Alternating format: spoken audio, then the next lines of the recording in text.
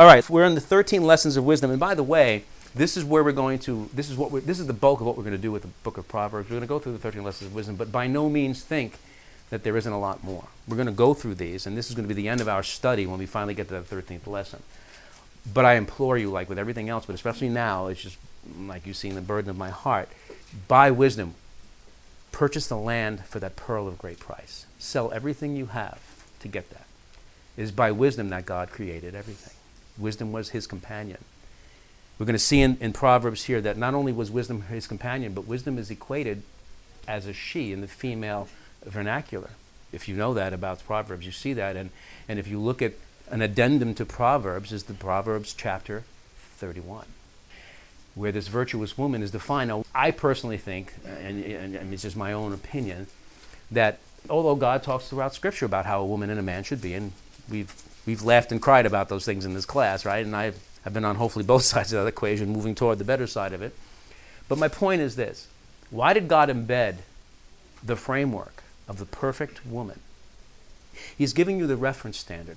Why would God embed the reference standard of the virtuous woman inside the book of Proverbs?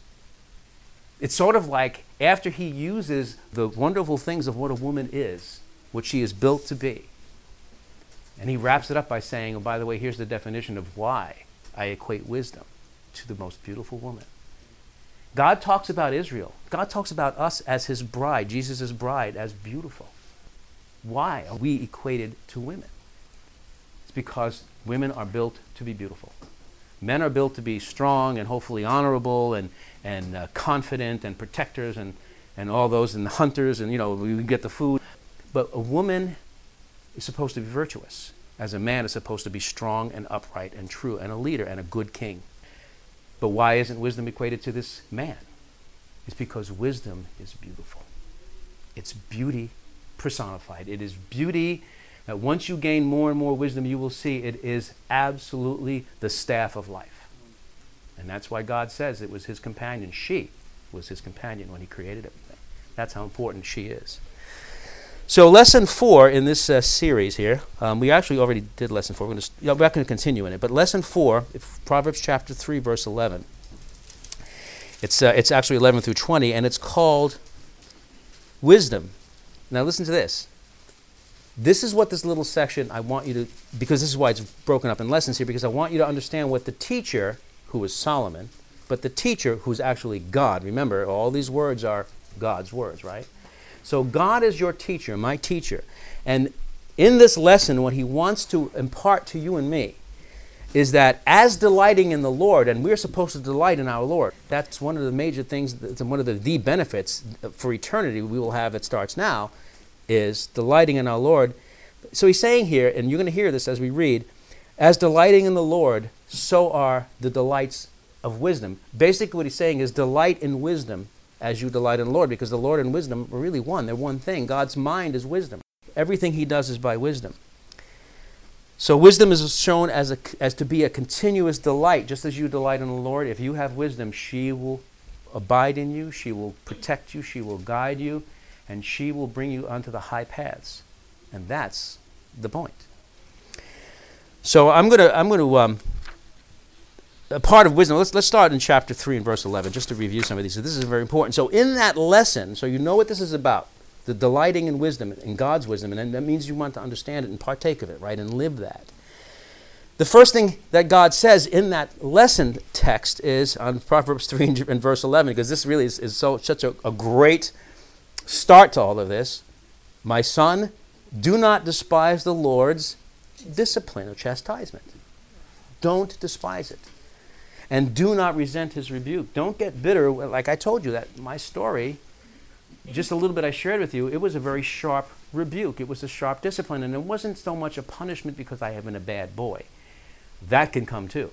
I had been a bad boy, but I can honestly say I did not really know that I was a bad boy. Now, ignorance is no excuse, but what I'm saying is I wasn't going out and committing adultery to my wife or stealing anything. So it wasn't that I knew my life was overly wrapped up into the right pursuit.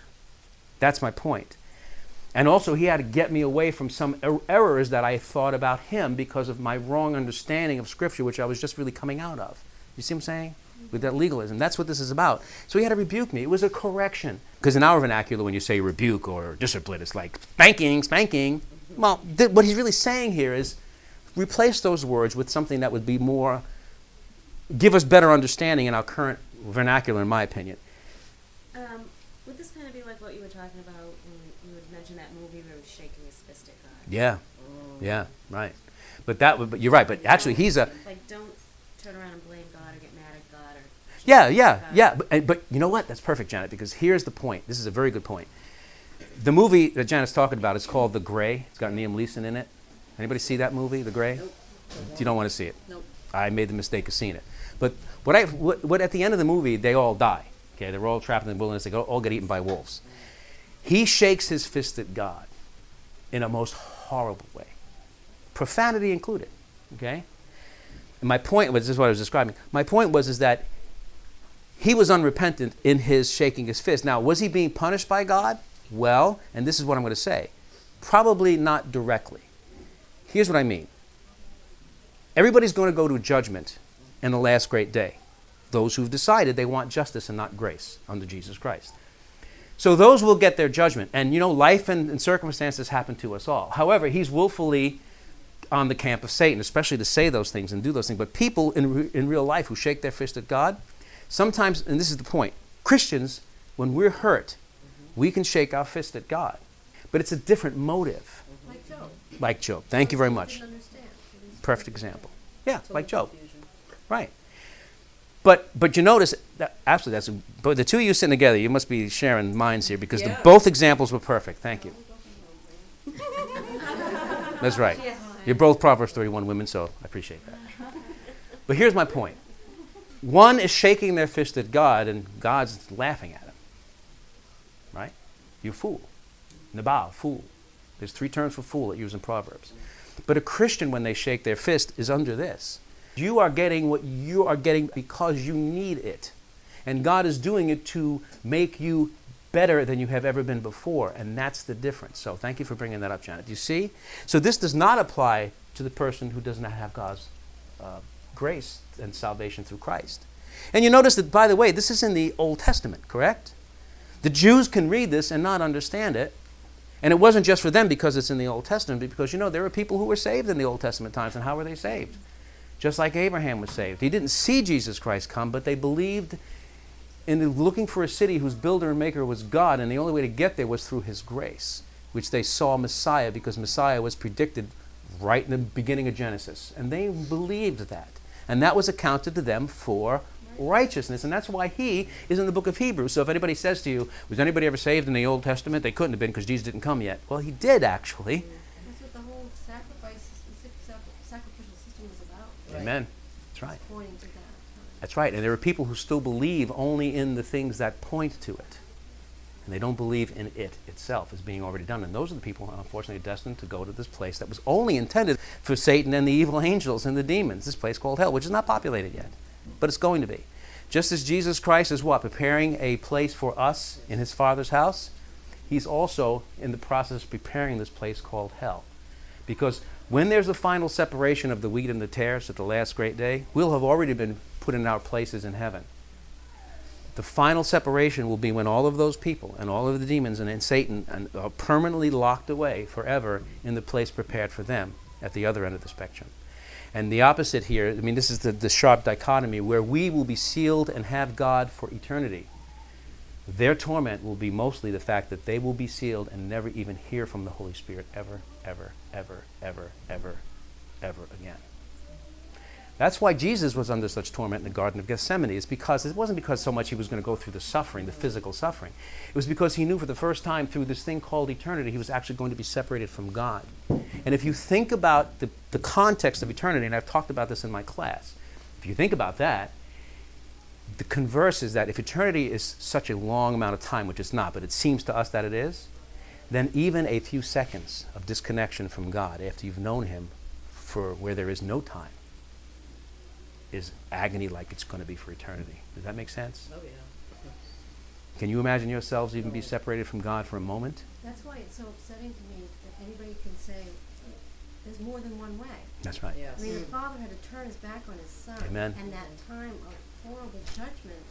It's so, Right. And how much did it hurt God himself to turn his back on his son for that quote-unquote short amount of time? But we know that Scripture says at just the right time, whatever that means. I mean, we can sort of understand partly what that means. But the time did not exist until God created this physical universe. Time is a physical property. I've told you about that. I've shown you how science looks at time.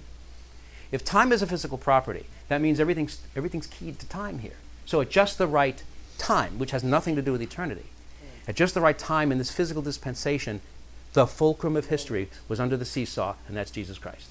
And him coming and dying in the way that he was supposed to. You know, Satan wouldn't mind Jesus dying. Just don't do it on the cross. It's the rising part. That's right. It's all the prediction in time.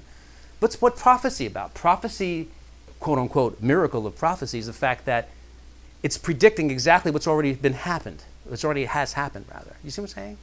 There's no tricks in time because God is above time. So everything that could happen that's why he says he knew you and me before we were in the womb. How could you know that? Well, because it's not a trick. If we don't understand it, that's why we think it's so hard to deal with. But for God, it's nothing. That's not the miracle. The virgin birth is not the miracle. We can do that in science today. It's the merging of God's DNA with this thing called human DNA to create a brand new being that never existed before and will now exist in that form for eternity. And that's why Jesus Christ, when he came back, looked like he did as a human being. He had bones. He still had the wounds in his hands because being human is ultimately very important because you, in your DNA, were created specifically after what? God's image. So now here's the merging of God so tightly with God's image in flesh called Jesus Christ. That's how important human beings are. You see what I'm saying here? You and I are tightly integrated with God because God came down and integrated himself with our physiology down to the DNA. Is that too scientific for you? That's how the Spirit tightly integrates with us. Because it's only integrating with himself because we really are the human image of him. It's a completion of this whole thing. Not that God is incomplete, but he's making us part of that completeness because he's designed us from the DNA up to be like him in his image, and now he's going to bring us home with him to be ever bound with him. And another thing I'll bring up here, and we're going to have to end very shortly here, so the triune God. The triune God. I want you to think of unity in this. There's none of us here who can really understand what the triune God is. Elohim, even the Hebrews, because of God, and only because God gave it to them to understand, right?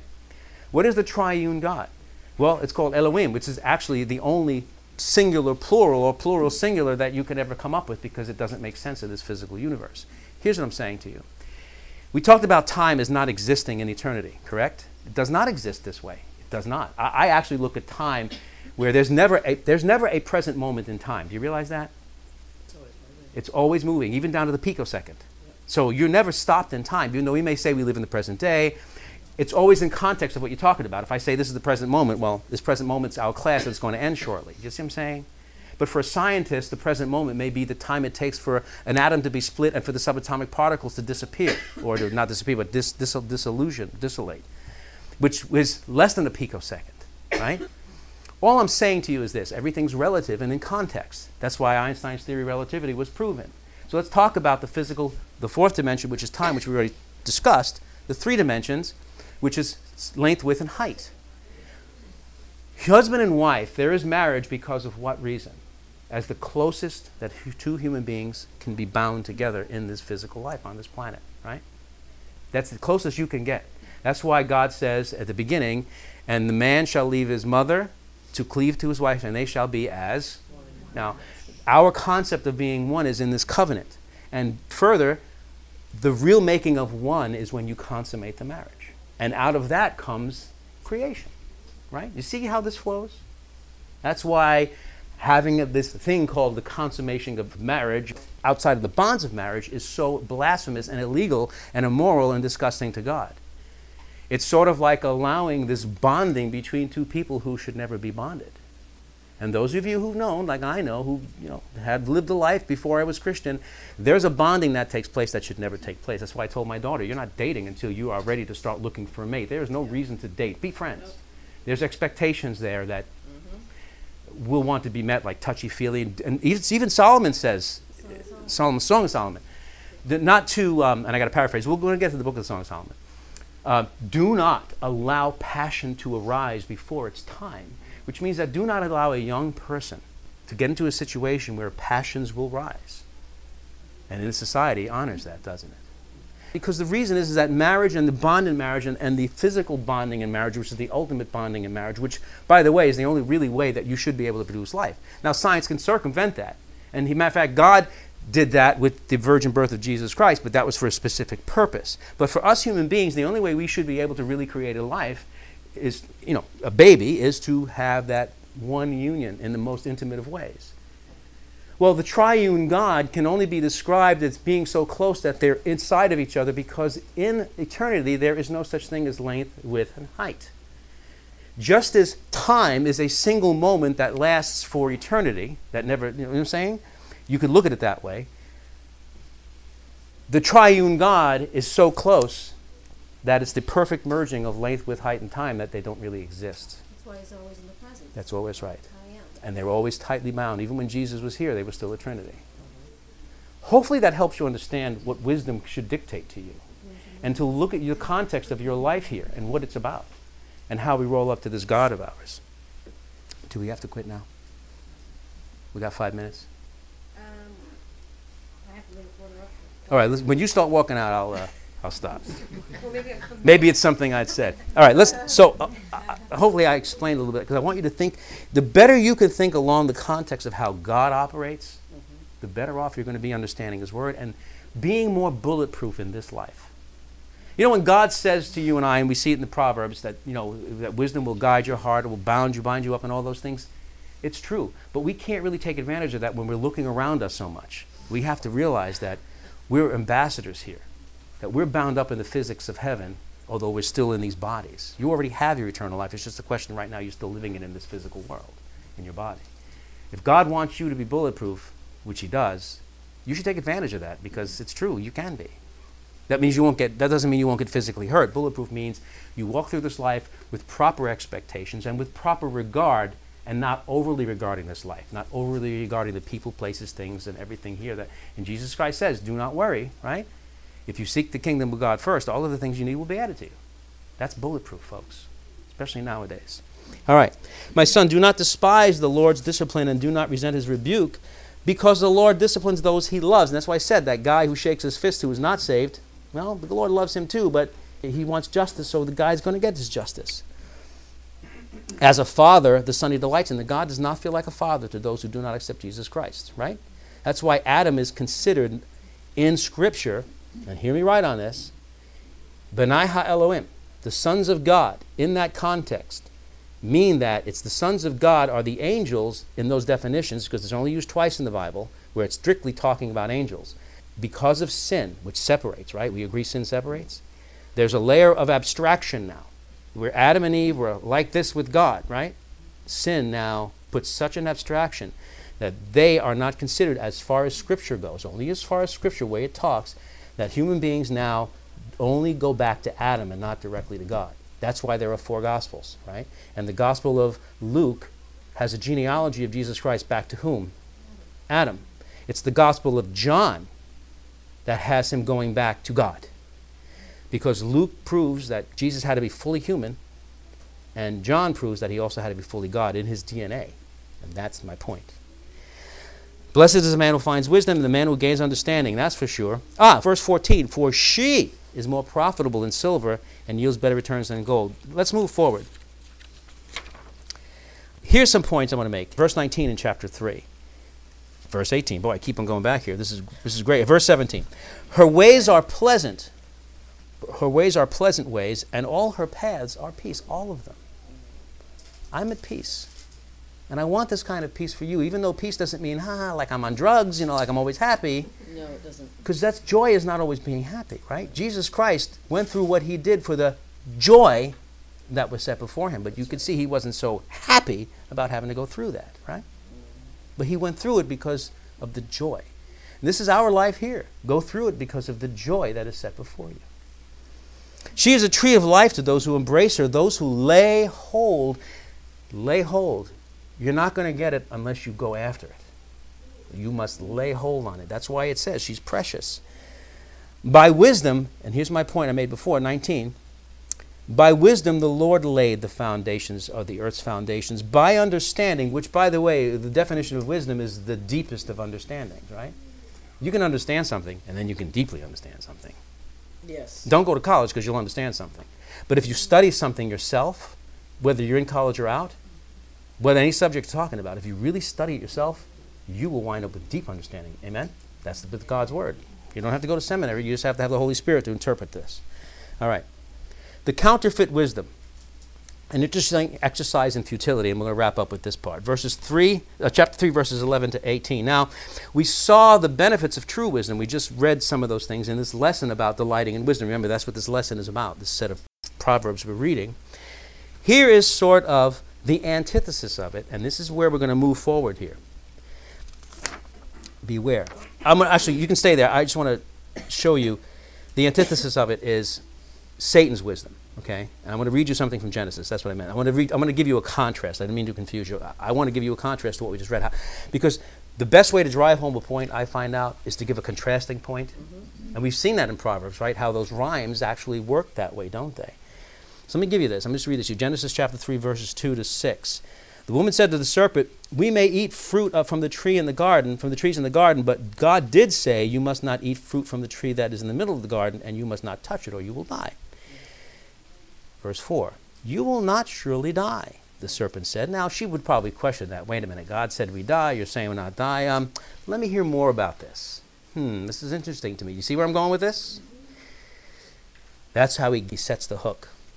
"For God knows that when you eat of it, your eyes will be opened, and you will be like God, knowing good from evil." By the way, that was true. That's right. And it was something to be desired.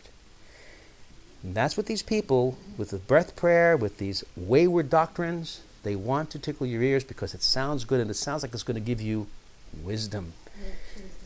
Right. And so what does he say here? God knowing good from evil. Would you say that, isn't that wisdom? Aren't we supposed to discern good from evil? With the Holy Spirit. Yeah. Right. Not on our own. Not on your own, because it'll get you off the... But you see the carrot that was dangled here? Well, it's disobedience. That's right. But that's how he gets you, because no one really wants to. Like Adam and Eve were not seeking to sin against God. They weren't. Their bread was buttered, right? Their toast was buttered. They had breakfast every day. They had lunch and dinner in the most beautiful restaurant on Paradise. Well, was it an island? And God, huh? And God was walking with them and teaching them. Do you realize that the import of God directly teaching? I mean, we only have that, say only, quote unquote, but we have that through God's Holy Spirit. But they had God standing before them. And they didn't have the proper nature. And they didn't have the Bible. They had the stars. And I'm not talking about astrology, you know that. I'm talking about astronomy. What does Psalm say about the universe, about the stars? That they call forth knowledge day and night.